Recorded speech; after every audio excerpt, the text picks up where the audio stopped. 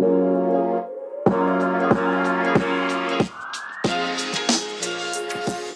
are Locked On Rays, your daily Tampa Bay Rays podcast. Part of the Locked On Podcast Network, your team every day.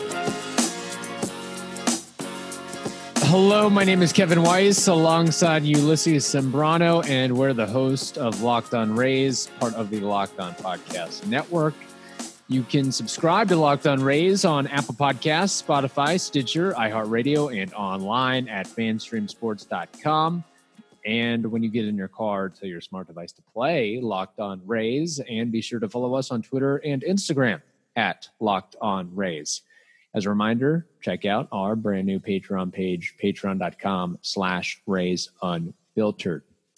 On today's show, we are again joined by Aram Leighton, who is the host of Locked On MLB Prospects and Locked On Marlins. Today, he'll break down the best and worst farm systems in all of baseball, including your Tampa Bay Rays. He also gets into some of his favorite prospects from around the game, minor league realignment, the future of the MLB draft, and much, much more. Hope you enjoy. Aram, speaking of the Rays, of course, looking at their system as a whole, and you look at a lot of the baseball websites out there, they widely view the Rays as having the top farm system in all of baseball. Do you agree with that assessment? Are they far and away the best system in all of baseball right now, or are there some other organizations kind of creeping up on that mark, perhaps the San Diego Padres, the Dodgers, your Miami Marlins, so on and so forth? Like, how good is this Rays farm system as it's currently set, in your opinion? Yeah, I think there was definitely a case to be made with the Padres before they unloaded some of their prospects, to go get some of these players that they went and got with Clevinger and, with Mitch Moreland and a few other guys. That kind of put the Rays alone at the top, in my opinion. But, there's time for some of these teams now to catch up. I think the Rays right now, as it stands, are the best in terms of prospects. I think especially if you see Brent Honeywell, who I think is the longest tenured top prospect ever, which is just a crazy story. And at the end of the day, Honeywell is really talented. If he is back in what we always thought he could be. And also, to answer your question too, Seth Johnson is a prospect I really, really like. The Rays have a few of these jump pad type of guys that I think could really emerge this year and make their system far and away the best. Right now, as it stands, it's the best. And I think they have some high ceiling options. Seth Johnson, I really was 40th overall pick in 2019. He came from shortstop to starting pitcher and just shot up on the radar gun, 93 to 95, topped at 98. He's still learning how to pitch and developing his secondary stuff, but there's been a very good track record of shortstops in college who move to the mound and end up being studs, i.e. Jacob deGrom. But there's been some other guys that have done that have been prospects I really like. And it just comes with not a lot of miles on the arm and ultimately just a late bloomer type of profile that you can get excited about. I also really like Nick Bitsko and JJ Gross, two other arms that I will bet on the Rays, being able to develop. And I think any of those three guys could easily enter the top 100 list by mid-season this year or by the end of the year. And that's why the Rays system is always so exciting, is they have all of these guys that are very interesting and have a chance to jump quickly. Even the two other throw-ins in that Rangers trade, when I'm going to probably butcher both of their names, honestly, but Alexander Ovalis and let me try this one, Olsavis Basabe. I don't even get the pronouncers because I got to practice, but I've watched plenty of video, not enough pronouncers, but both guys that are projectable and have mashed as teenagers in the lower levels. So you just never know what the Rays are going to have just pop out of nowhere. And that's what I think the system will end up going across and taking that next step, which it's already at the top, in my opinion, and has a chance to get even better. See, there's some names to watch out for besides Wander, Seth Johnson, perhaps, JJ Goss, some other ones in there as well. Aram, I always like to do kind of best and worst. Of course, we talk about the Rays being up there at the top, but what farm system out there is just absolutely dreadful, just terrible, just near the bottom, just has nobody, no chance. And, is it the Brewers, the Nationals, some other team? I look at the rankings here, and those are some of the teams I'm I'm seeing. But what's your assessment on that? That's a fun question. I would say the Brewers, man, I really struggle to, when I do my farm system breakdowns, right? And I go through, I'm trying to go through all 30 teams. I did the Rays already. That was a blast. They've done a few teams that have been a ton of fun. And I was just thinking about that today, ironically, what am I going to talk about when I get to the Brewers? Garrett Mitchell and then what? And that's the crazy thing is there's some teams that are just would be thrilled with a tenth of the talent that the Rays have. And the Brewers, the Rangers, honestly, the Rangers system makes me very sad. Those two teams, I'd say Brewers, Rangers are scraping at the bottom of the barrel. And the Rangers just got worse. So I just don't, I don't get it sometimes. I think they're trying to put lipstick on a pig with their major league team, but they gave up some talent there. And, I think the Brewers and the Rangers have a lot of work to do. They're not that great at the major league level, and their systems are not even close to the middle of the pack. And that's probably the answer to that question. Wow. Very good. And as far as non-Rays players, non-Rays prospects in the game right now, do you have a couple favorites or a favorite that really stands out to you? Maybe non-Marlins as well, because we know you might be a little bit biased with the Miami Marlins, but that's okay. It's up to you. It's your call. Some of your favorite prospects, not in the Tampa Bay Rays org. That's funny, actually, because I feel like I'm either biased or too harsh, and I get both from Marlins fans. And Jesus Sanchez is an example, by the way, of somebody that, I was excited about. And then, he's just had some issues with his swing, and I think he's going to figure it out. But there's definitely some volatility there. As for just who I like in the minor leagues right now, two guys that I'm very, very excited to watch this year. On the high end of things, Julio Rodriguez with the Mariners. I think that this guy is as close to the hit tool of a Wander Franco as you're going to find, with the combination of power and just pure ability to hit. He's obviously not going to be an 80 grade hit tool guy, but I think he's a 60-60 type of player, which is very rare. And I think he could push 65, 70 grade hit tool with what I've seen from him. And his numbers are rivaling Wander Franco as a teenager in the lower levels. CJ Abrams, also another player I really like, a freak athlete, somewhat of the mold of the middle infielders that I was talking about, like Xavier Edwards, except imagine even faster and a little bit more ability to hit for power, and probably a better defender at shortstop. That's what I love about Abrams. And he's made some adjustments at the plate that I really like. He's driving the ball with more authority. He's an 80 grade runner, might be one of the fastest, if not the fastest runners in all of the minor leagues. I'm very excited about him, and he can play center field too. Those two guys I'm very eager about. And then a little Easter egg of somebody that I think is going to jump onto the radar and is one of my favorite underrated prospects is Tanaj Thomas of the Pirates. He is a shortstop that was moved to pitcher, signed out of the Bahamas, and throws triple digits, no problem. Nasty slider, trying to find that third pitch. And I think a lot of people are going to get to know Tanaj Thomas very soon. Interesting. And changing gears here just a little bit, but still tying into the prospect realm. MLB, of course, announced their minor league realignment plan. Talk about putting lipstick on a pig. That's a way to label it and classify it. Realignment in terms of cutting minor league teams and so forth. What do you think the impact of all of this and losing so many minor league organizations out there, and basically teams just having, okay, you have low A, high A, single A, triple A, and then the majors. Just what's your take on this whole matter? It's tough because I think from what I've heard from some people in the industry and some people within teams and organizations, they told me, we were the larger market teams were very against the idea early on. And even teams like the Rays, where you see so much talent cultivated through the rookie levels. Of course, it costs more money, but that's where the Rays are happy, I feel like, to invest some of that money.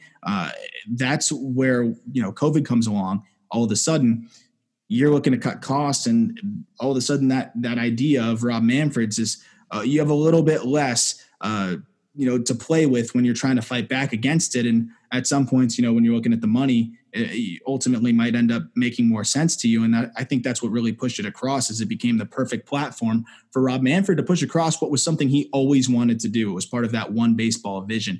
I think ultimately, it's difficult. I'm not happy about it as somebody that loves minor league baseball. There's so many towns that pumped tens of millions of dollars into their stadiums of taxpayer money. And I think Major League Baseball tried to kind of come and say, it's no different. You're still going to be seeing young players that are playing ball, and there's going to be a high level of talent every day, but it is different. It is different. There's a big difference between a 19-year-old at Vanderbilt and a 19-year-old in rookie ball. And the reason is that they were picked up by a professional team. Well, could some of those guys play pro ball? Absolutely. But also there's a lot of moving parts, and I actually recorded a whole podcast on this because their leagues, as sort of the lipstick on the pig, those kind of consolation prize leagues, are not going to be that successful, in my opinion. The draft league, I think, is something that most of the top level prospects out of college are not going to be going to. They're going to get the high level high school guys and the under the radar college guys. And if you're an under the radar college guy striking out a high schooler, is that really going to help your draft stock?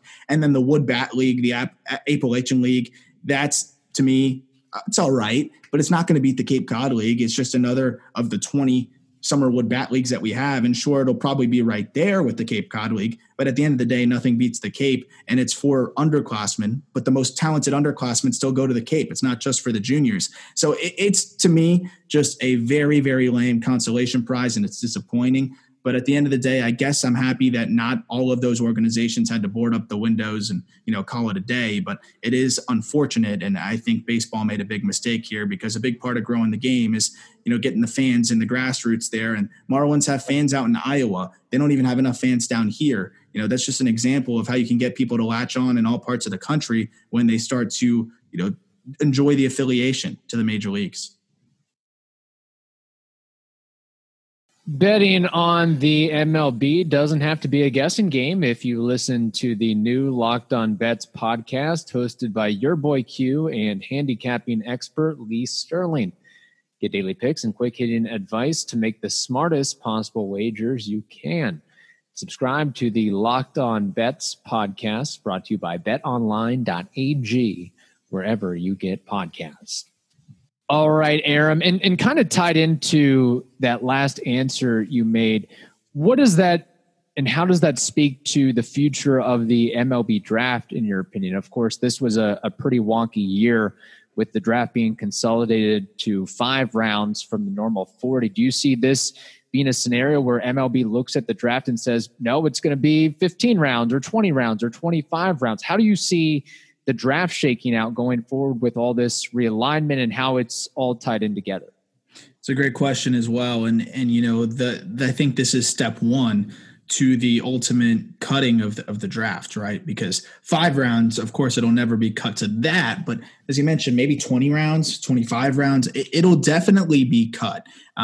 It's more of a matter of how much and when at this point, because especially without the lower level minor leagues now and all of those factors, there's definitely not going to be as many rounds. And, I've always felt that maybe 40 rounds is a bit excessive. When we're drafting Johnny Manziel and when we're drafting Ken Griffey's son, who hasn't picked up a bat in 15 years, then maybe we do have too many picks in these drafts. But at the end of the day, there's also so much undrafted talent that it's almost confusing. But I think if you cut the draft, those undrafted guys will still get picked up.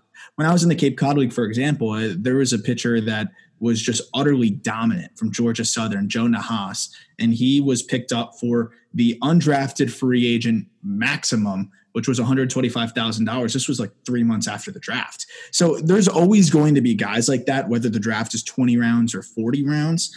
So I think that at the end of the day, teams are still going to pick up some of those under the radar guys, but I think it's inevitable that the draft will be cut by at least a handful of rounds. And it's unfortunate, but it's just something that we kind of knew was coming. That's interesting that you say that, because 2 names popped up in my head as a Rays fan: Mike Brasso and Kevin Kiermaier. I mean, if a draft is cut to 20 rounds, they have the chance to maybe sign undrafted, but there's also the chance that guys with their talents would be missed out on a major league roster. Absolutely. A lot more talent will be missed out on. And that's just, I think, the price that teams are willing to pay. Ironically, it's the opposite because they're saving money. And that's ultimately what it's all about. And they're going to save quite a bit of money in the draft. I will say this, if it does mean that college seniors will not continue to be exploited, and by that I mean, we see it so frequently with the draft bonus pool, right? It's like you have the ability to allocate that pool however you want. And a very smart way of doing it is to draft a senior you like. And if they're a 4th, 5th round type of guy, and the Marlins just did it with JD Orr in the 6th round, who stole 40 bags and hit like 330 his first year in low A ball. And they just said 2,000. What else are you going to do? And you got to take it. Or another team will offer you 6, and then you got to take that. But at the end of the day, it's what else are you going to do? You're a senior in college. You're going to take what you can get, and that's that. And that's where the system, I think, is very flawed. And for so many of these guys, it's not fair to them because there's nothing guaranteed, right? And what do you have to show for the fact that you were drafted in the first 10 rounds? $2,000 or $10,000, and then you get released, and that's it. And even though you were one of the best, several hundred players in the world, I guess, that were draft eligible that year, you have nothing to show for it. That's very disappointing. And I actually wrote a story on Jack Lebowski, who is a pitcher in the Rays system, that I actually think is a potential bullpen piece. He was really good at Duke, a two-way player, and he was a senior. He had student loan debt. He had a lot of, he had to pay tuition because it was Duke, and at Duke you don't get you don't get full scholarships for baseball anywhere because they only get 12 or 11.7 per team, whatever it is. And he used his $2,000 from his signing bonus, bought a school bus, and turned it into an RV and lived out of an RV that was a school bus. And that's how he saved his money because he crunched the numbers and he said, the money I'm going to be getting for rent with how much I eat, living with my girlfriend and fiance, it's just not going to work. And so it was a fun project for him. But the fact that a player has to do that is ridiculous. And if he got a $50,000 signing bonus even, he wouldn't have to. And while it was a cool story and I enjoyed writing it, it's unfortunate that that has to happen. 100% agree with you. And I know that Kevin and I spend a lot of time sometimes highlighting MLB's, errors. And this is definitely one of that goes into this bucket. And the loose of minor league, because I know you guys have said it, put lipstick on a pig on the wording of a realignment, but it's really just more like baseball's losing a lot of its, identity with this. 100%. And that's the disappointing thing is the small town minor league ball games. Yeah, that's some of my favorite memories. As I would go traveling through the country, I would stop and go to a game, or I was at Sleepaway Camp and I'd go to a game in the middle of nowhere and just seeing the towns rally around it. That's what it's all about. And you don't know who you're going to see in that given day. You don't know who the next star is going to be.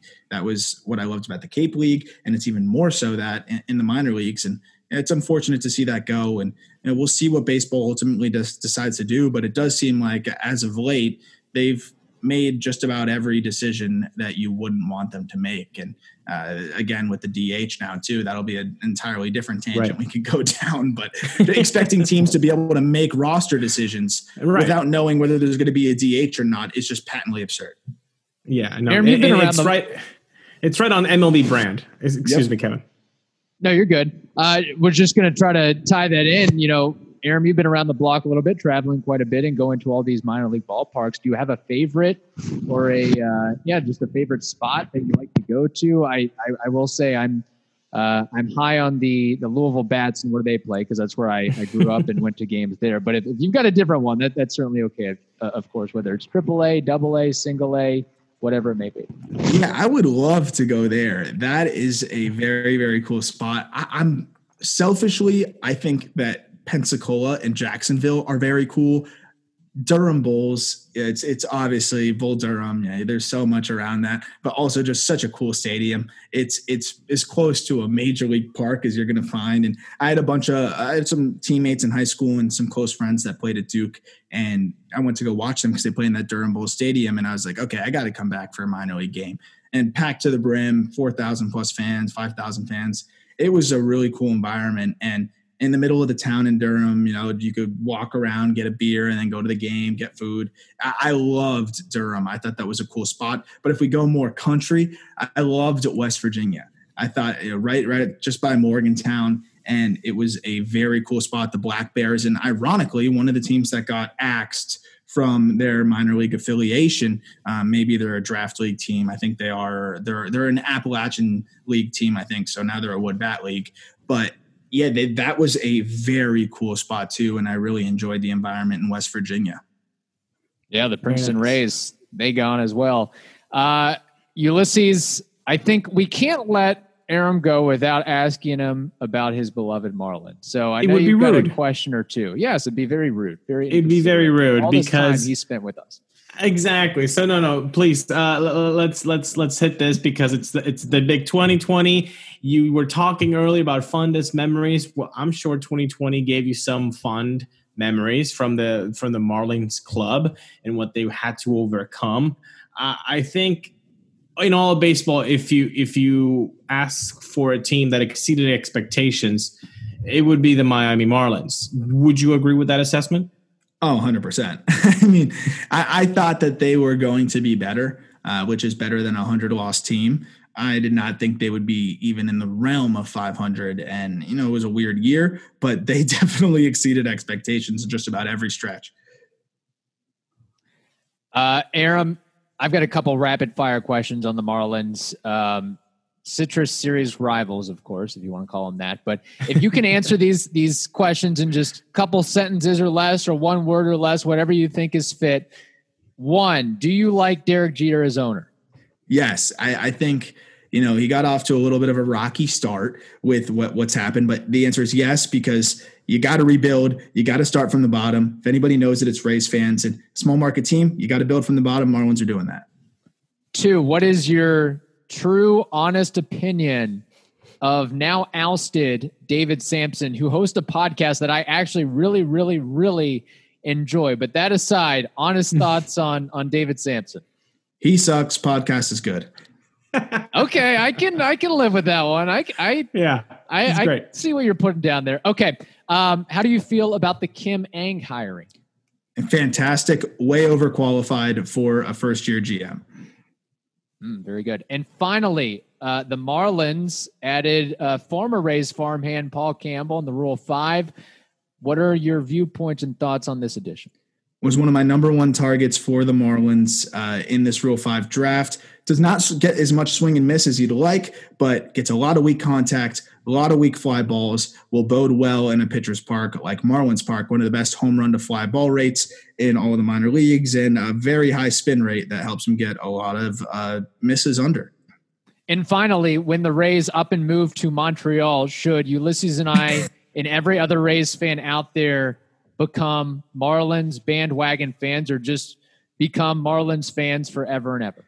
So I'll say this: the Marlins fans were definitely in your corner in the World Series. I could promise you that. We were all rooting for you guys, and it was cool to see a small market team, make it there and kind of see, okay, the Marlins are kind of following that mold. They can make it. So the answer is yes. I think you guys should 100% root for the Marlins, but hold out some hope that something will happen down here. I remember 12 years old, 13 years old, checking every single day the Sun Sentinel to see if any progress was made on the stadium negotiations. And I remember them calling it dead in the water.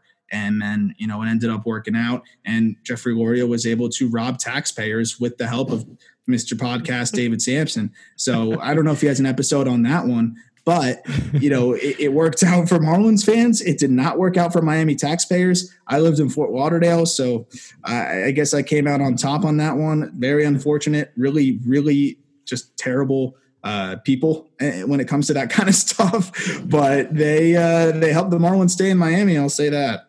So what you're saying, should the Rays hire David Samson to pull this thing off? This is all I'm getting out of this. We should contact David Samson's podcast and say, hey, buddy, you got work to do in the 813. Come to Tampa. Hey, move out of the county, and then you're not hit with the taxes because Miami's going to be paying that back for a long time. And Loria cashed out on it. So, I think David Samson might be the answer.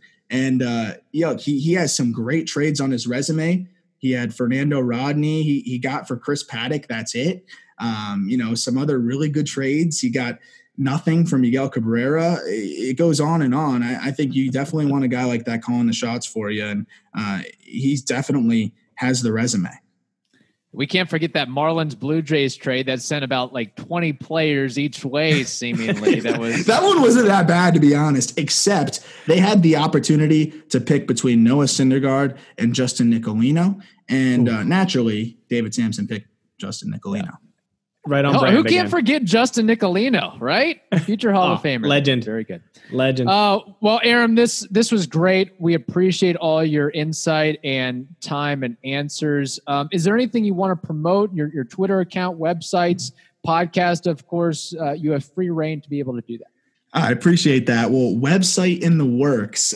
Very excited about that. I haven't even made a formal announcement about that, but since you said website, I had to jump on it. But kind of conducive to the podcast, a lot of top prospect rankings, a lot of making baseball analytics simple. It'll be called Project the Plate. Should be out in the next month. Very excited about that. As for the podcast, I have second round pick of the San Francisco Giants, Casey Schmidt, on the podcast tomorrow.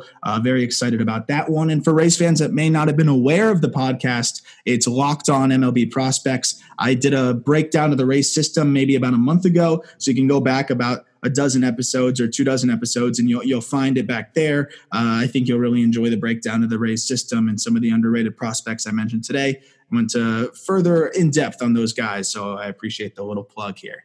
Okay, we once again want to thank Aram Leighton for joining us on the program for the past 2 episodes. Hope you enjoyed it. Some very insightful, knowledgeable, and entertaining analysis on prospects, farm systems, and everything tied into that. That wraps up this edition of Locked On Rays. Now take your smart device to play the most recent episode of Locked On Fantasy Baseball. Hope you all have a wonderful day. Stay safe, and we'll talk to you tomorrow.